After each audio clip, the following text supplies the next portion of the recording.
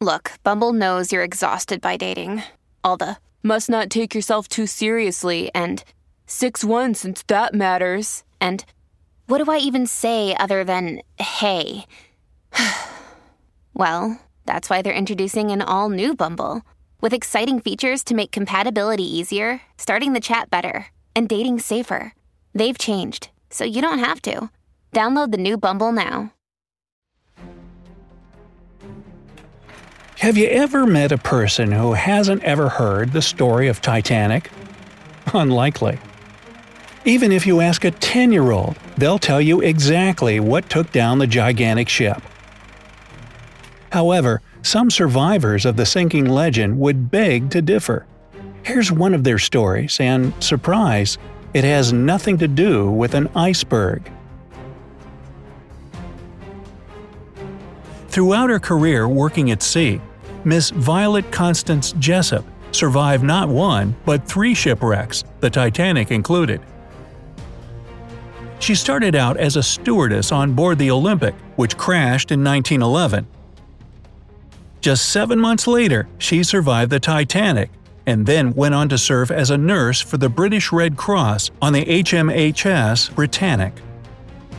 This ship sank from an explosion, but Violet yet again came out of it and kept working at sea. This adventurous spirit finally settled down in Great Ashfield, England. Just like Margaret Brown, Violet was often jokingly called Miss Unsinkable. There's definitely truth to that. The unsinkable Molly Brown is one of the most popular and liked characters in the 1964 movie and earlier Broadway musical, based on the great ship's unlucky maiden voyage. But this woman wasn't just thought up by some Hollywood screenwriter, she was a real passenger. Margaret Brown was known even before the Titanic for being one of the first women in the U.S. to run for office, 8 years before women could even vote. She was in London when she found out that her grandson was sick, so she headed to New York immediately. Because this decision was so last minute, very few people knew that she was on board the Titanic. Once the ship struck the iceberg, Mrs. Brown selflessly helped other passengers into the lifeboats until she was eventually talked into getting into one herself. After being rescued by the RMS Carpathia, she organized a committee with other first-class survivors and Carpathia passengers. The committee would raise money and provide counseling for the more destitute people that lived through the tragedy. Upon arriving in New York, she wouldn't leave the rescue ship until she made sure that every survivor received medical attention and found their families. Mrs. Brown was given a medal for her goodwill in helping the Titanic survivors. She was also later awarded the French Legion of Honor for her charitable work rebuilding France and helping soldiers. A truly extraordinary woman. The actress Dorothy Gibson, most famous for her role in the 1912 movie Saved from the Titanic, was actually one of the survivors of the catastrophe. She and her mother were coming back to the U.S. on board the Titanic after vacationing in Europe. The two had been playing bridge with some friends when the ship struck the iceberg. They escaped together in the half-empty lifeboat number 7, but nearly sank again when one of the other survivors noticed a hole in the boat. Wyndham Hotels & Resorts makes travel possible for all. Whether it's the long haulers looking for a great cup of coffee, a roomier rest for the on-a-whim road trippers, or a place to make summer memories with the whole family. No matter who you are, where you're going, or why, with 24 trusted brands to choose from like La Quinta, Days Inn, and Super 8, your Wyndham is waiting. Get the lowest price at WyndhamHotels.com. Restrictions apply. Visit website for more details. Luckily, they were able to plug it up with some clothes. Not long after Gibson arrived in New York aboard the Carpathia, her agent convinced her to star in a movie about the Titanic sinking. She wrote the script herself and wore the same clothes in the movie that she did on the night of the disaster. The film came out just a month after the tragedy. Dorothy later gave up her acting career to work in the Metropolitan Opera. She spent her last years in Paris. What a life! Vodkanak Bayarate was 25 years old in the spring of 1912.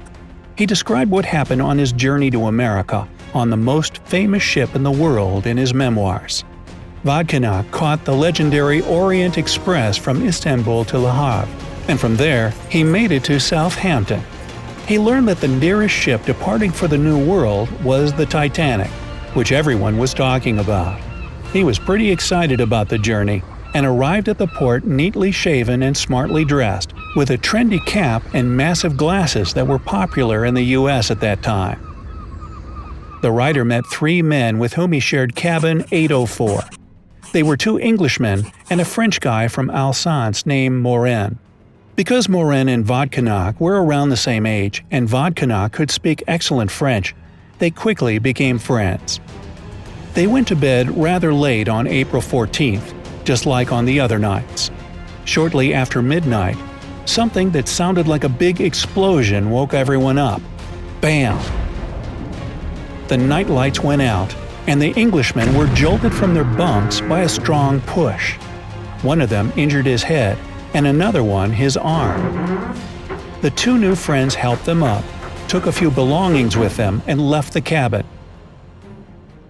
Vodkanak noticed the sailors were getting the lifeboats out, and commanded they were only for women and kids. Some men tried to sneak in anyway, but gunshots were fired off to prevent them from doing so. Vodkanak and Morin looked at each other, understanding they had 2 choices: stay on the sinking ship and say goodbye to their futures, or at least try to save themselves by jumping in the water. Both wanted to live, and both knew they could swim well, so the choice was obvious.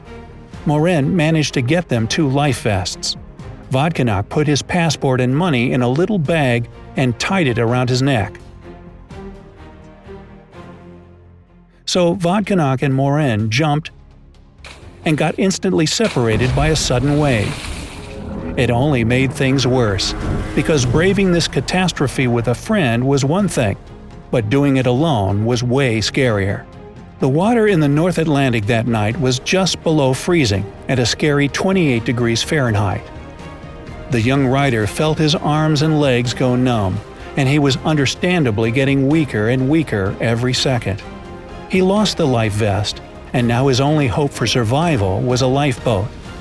He was about to faint, and it wasn't getting any warmer in the water. Just then, he bumped into something. It was a lifeboat. But if you're hoping for a happy end at this point, I'll have to disappoint you. The boat was so overcrowded, they pushed the young man with a paddle when he tried to stick to the boat. He begged for help, but they refused to show mercy. Their logic was simple. One extra man in that boat could have made it sink, and no one in it would have had a chance for survival. He had to let go of the boat, and what happened after is a miracle. Vodkanak woke up alive on board another ship. That ship was the Carpathia, and it was en route to New York with lucky survivors on board. The writer had a terrible headache and he saw double, but what mattered most is that he escaped from the freezing ocean. How did he do it? He couldn't remember anything. The next evening, the ship made it to New York. Without his passport and money, which he must have lost at some point during the rescue, Vodkanak was taken to the hospital. 12 days later, a woman came into the room, and all she could say through tears was, "Oh, my dear boy."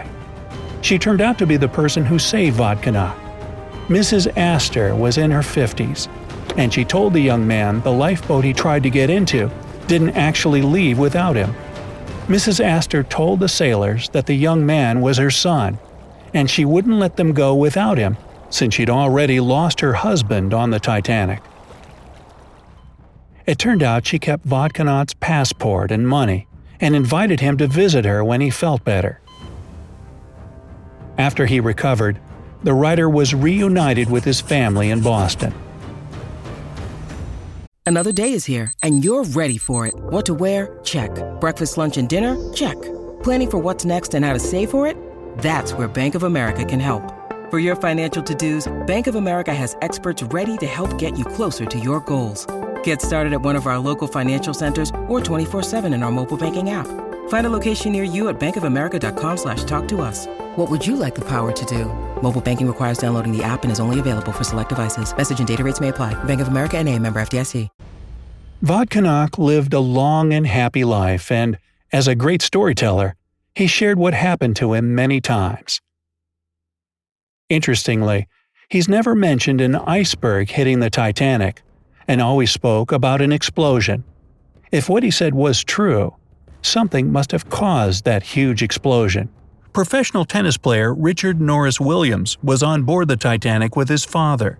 Given that the lifeboats, as many know, were reserved for women and children, these two guys were left to fend for themselves on a sinking ship.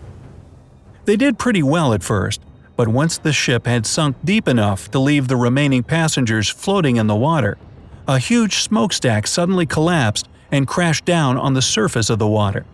Perhaps it was purely coincidental, or maybe something more, but the resulting wave washed Richard toward collapsible lifeboat A, so he climbed in.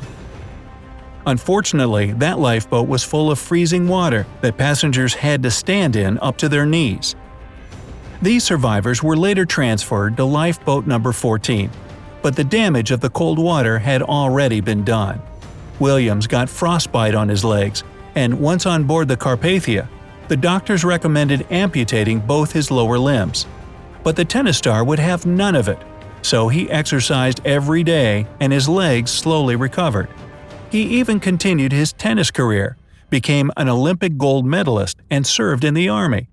He later became a successful investment banker and president of the Historical Society of Pennsylvania. Now, it's your turn.